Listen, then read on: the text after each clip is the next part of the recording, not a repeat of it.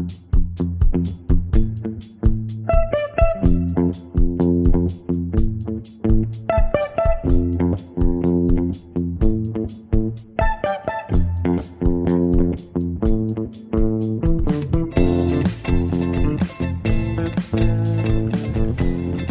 to The Gradebook, a Tampa Bay Times podcast on Florida education issues. It's been a busy week for us here.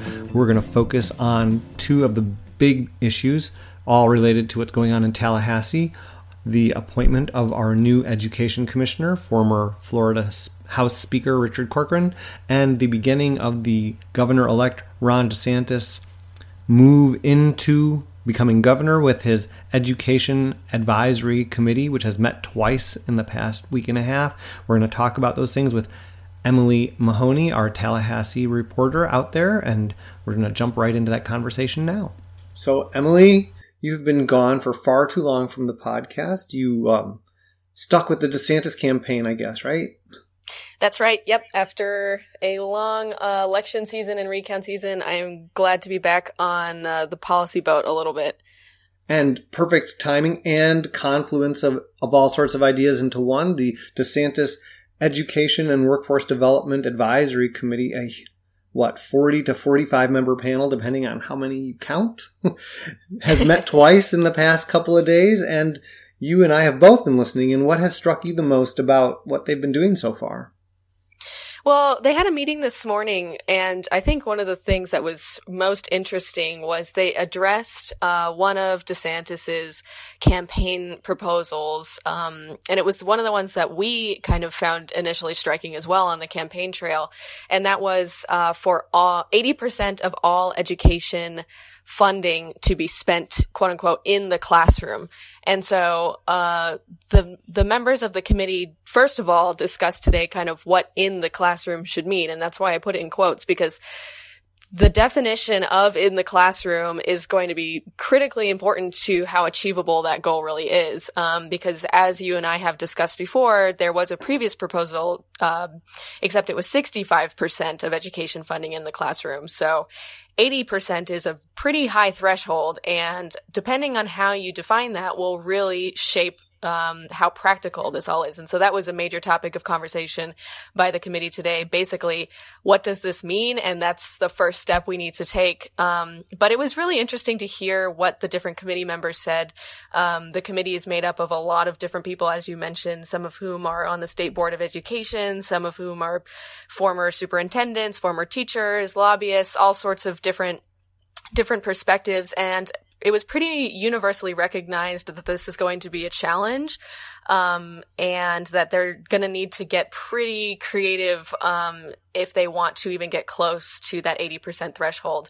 One member, Andy Tuck, who's the vice chairman of the State Board of Education, suggested that perhaps in rural counties they could kind of combine forces with some of these small rural districts and share administrative personnel so that they would only have, say, one superintendent for multiple districts, for example. And that's just he gave it in a very kind of loose way, and that's just a totally cautious example. I'm not necessarily saying he meant superintendents, but yeah, I wanted to point that out too, because he was not advocating for the loss of the superintendent position, which oversees an entire school district in these counties, which they've worked so hard to maintain some local control and local identity. But there are these consortiums that already exist where they collaborate on things like purchasing. And that's where he was talking about, because he too understands that, you don't necessarily need 6 purchasing directors, 6 transportation directors and all that, but you do need to have those things be done. And some of those small districts are combined smaller still than a Miami or a Hillsborough. Right. Yeah. And it was really district. Interesting too. I mean, even as they're bringing up these ideas, it's very clear how early in the process this all is. I mean, obviously, Ron DeSantis hasn't even been sworn in as the new governor yet. And these transition committees are pretty much just brainstorming at this point. And so even Andy Tuck was more kind of advocating to take a look at this and not necessarily that this is the answer. But it is pretty much just at the brainstorming phase at this point. It was my understanding that from what Marva Johnson, the chairwoman of it, she was saying that they hope to have some recommendations to the governor's office by the time he is sworn in. Definitely. Yeah. All of the different committees will be providing a written list of formal recommendations. So we'll definitely be reporting those when they come out, because I'm really curious to see what they eventually kind of land on after all of this discussion. Yeah. In addition to talking about the whole idea of what does spending in the classroom mean, they talked about the most important piece of the classroom, which is the classroom teacher, and how they're going to be able to attract and retain teachers and reward them for strong performance, which is what everybody's end goal is. And so while they were talking about teacher pay, a whole variety of aspects came up. Are we going to do more along the lines of the best and brightest? Are we going to create a fair and adequate base salary before we keep talking more about performance pay? What do we measure when we're discussing performance? That was an interesting conversation too, don't you think? Oh, definitely. Yeah. And teacher pay was, again, I keep thinking about the campaign because I'm still transitioning from that part of my job. But that was a huge issue in the campaign for governor. Pretty much from the beginning, Andrew Gillum, the Democratic nominee, campaigned on a huge $1 billion influx of cash into education with the purpose of increasing the base teacher salary. And so far, the legislature has seemed to really be more on board with performance-based bonuses rather than across-the-board raises. But it's interesting that even after the election is over, in this transition committee that DeSantis has put together, that conversation is still happening. That do we need to raise the base salary? Do we need to stick with bonuses? Should we restructure the way the bonuses are evaluated? So just in general, teacher pay, I think, is an issue that's never going to go away. On that general front, Senator Kevin Rader, from the Democrat from Palm Beach County, has refiled for, I think it's the 6th time, his bill to set the minimum teacher pay in Florida for $50,000. And that was what Gillum was talking about. And from what I understand, Senate President Galvano has not dismissed out of hand at least considering that bill. So maybe this conversation will go on even beyond the transition committee advisory panels. I'm sure it will. Education's always a top issue, and I doubt it will be any different this year. Yeah, and they're going to meet one more time as an advisory committee, and the issues that are scheduled for next time are parental empowerment and workforce development and preparedness. And some people are really sort of anxious about what's going to happen, especially on the parental involvement part, because there are 2 people on this committee who are from the Florida Citizens Alliance, and they have been spearheading a statewide effort to attack what goes on in the curriculum and textbooks of school districts in Collier County and other places. They're sort of been anti-climate change, anti-certain things in history. And so there's been a push to try and get them removed or to get them neutralized. So that's going to be a really interesting conversation. I know that the people who have been involved there from the Florida Citizens Alliance, they have 2 members on this 40-something member committee. So that was kind of interesting choice. It'll be interesting to see, because I know that Ron DeSantis talked about wanting to change the curriculum some, wanting to assess whether the portions of the Common Core that Florida still uses, which is basically all of it, and they just call it Florida Standards, with a couple of things added to it like calculus and cursive writing, whether those need to stay or go. He talked about adding the Constitution back into the classroom, whatever that means. And so those conversations and choice will be very interesting. The part on workforce development, I'm not so sure is very controversial. Everybody seems to be on board with that. Yeah, definitely. And DeSantis also on the campaign trail, I believe, talked about reevaluating textbooks to look for things such as anti-Israel bias, I believe was an example that he used. So I'll be very interested to see if kind of reevaluating specific curriculum points like that, like in textbooks, will come up at the next meeting. I'm pretty sure it will. So that's going to be one we're going to be watching closely, and I guess we'll keep live tweeting and sharing this information with our readers so that way they know what's going on along with us. Definitely. But this wasn't the only thing that happened this week. We also had a big change in the commissioner's chair for the Department of Education. When we left the State Board of Education in October, they had just extended Pam Stewart's contract or her tenure, because she doesn't really have a contract, for an additional year. That was before we knew whether Andrew Gillum or Ron DeSantis was going to win. And now she's resigned, and Richard Corcoran is in the seat, fully appointed and approved. That's right. Yeah, it was quite a hearing, honestly, on Monday. Monday morning was when that happened. And, Richard Corcoran, former House Speaker and a pretty aggressive school choice advocate, was recommended by Governor-elect Ron DeSantis for the position. As you've noted before, the board obviously has to be the one that appoints the commissioner. So on Monday, he came to the board meeting and made about a 30-minute speech in kind of a typical Corcoran, fast talking, kind of passionate manner, and talked about how it was imperative that Florida break the mold of one size fits all schools and that it continue to, pave the way for school choice, basically. And that's how he wants to shape his career as Commissioner of Education. And he faced about an hour of questions by the different board members.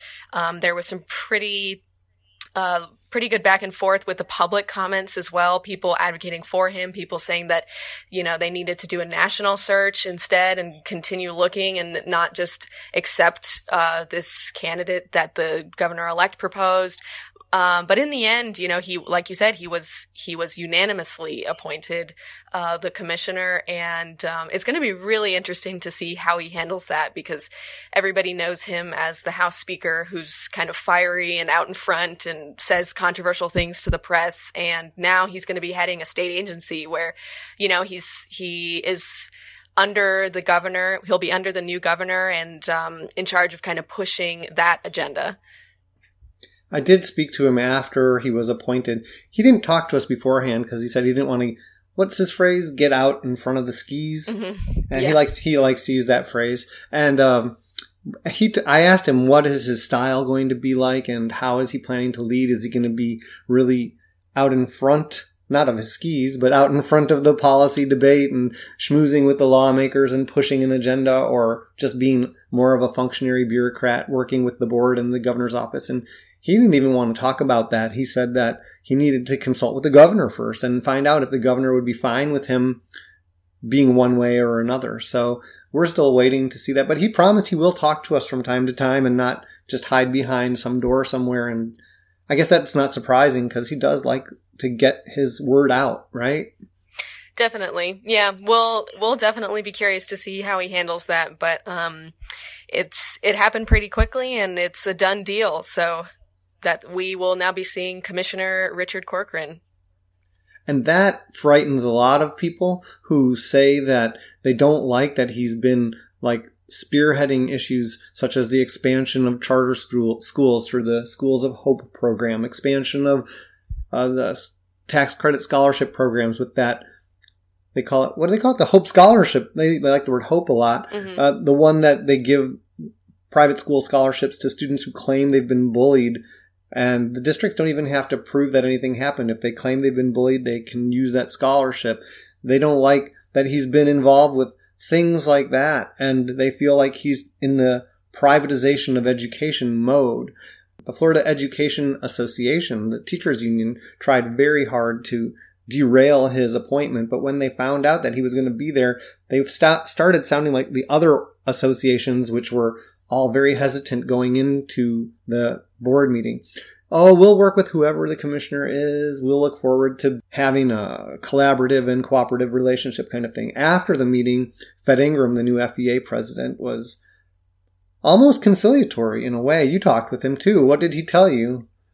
Yeah, that was a really interesting moment. Fed Ingram, the new FEA president, is also newly elected to lead the state teachers union. So, it is kind of, he had the tone that it was too kind of changing of the guard moments, and that the injuries of the past, are in the past, and that he was hopeful that Richard Corcoran would be open to speaking with them. And the two of them had an exchange after the board meeting was over outside in the hallway of the Capitol, just really briefly, but they kind of joked around a little bit, and Fed Ingram invited him to their February 1st meeting, and he said he accepted and said he would go. So we'll see how that goes. The teachers unions, as you know, have long been kind of steeply opposed to the expansion of school choice, and so we'll see how this all goes. And they certainly didn't have any love lost for Richard Corcoran, who led a bill that would allow for the decertification of teacher unions. So exactly, yeah, and didn't he call the teacher unions evil as well? Yeah, last year was pretty ugly for the teachers unions, and Richard Corcoran specifically. I mean, they accused him of running that bill that imposed membership requirements on the teachers unions specifically, no other unions, just the teachers unions. And they, accused him of running that bill because of their opposition to his education measures in the past. So it got pretty ugly. It'll be interesting to see how things are going forward with these two new leaders. Like you said, things are civil so far. 2019 is going to be a brand new year for Florida education policy. We'll find out if it's more of the same or amped up on steroids, or if there's actually collaboration in the works. That should be exciting. I'm looking forward to it. Definitely. Never boring. Well, thanks, Emily, again for joining me on the podcast. And we're going to get started hot and heavy again with the committee meetings starting the week of January 7th. And you'll be back, I hope. Yes, sir. That's the end of our conversation. If you'd like to join in, please go to our Facebook page, Tampa Bay Times Gradebook. To keep following the latest in education news in Florida, go to our blog, tampabay.com/gradebook. If you like this podcast, please share it with others, review it, and you can get it on Google Play, iTunes, and other places. And I'm still waiting to hear from somebody who wants to tell me what you want to hear about on this podcast. We are happy to try and oblige that. I'm reporter Jeff Solacek. Thanks again for listening.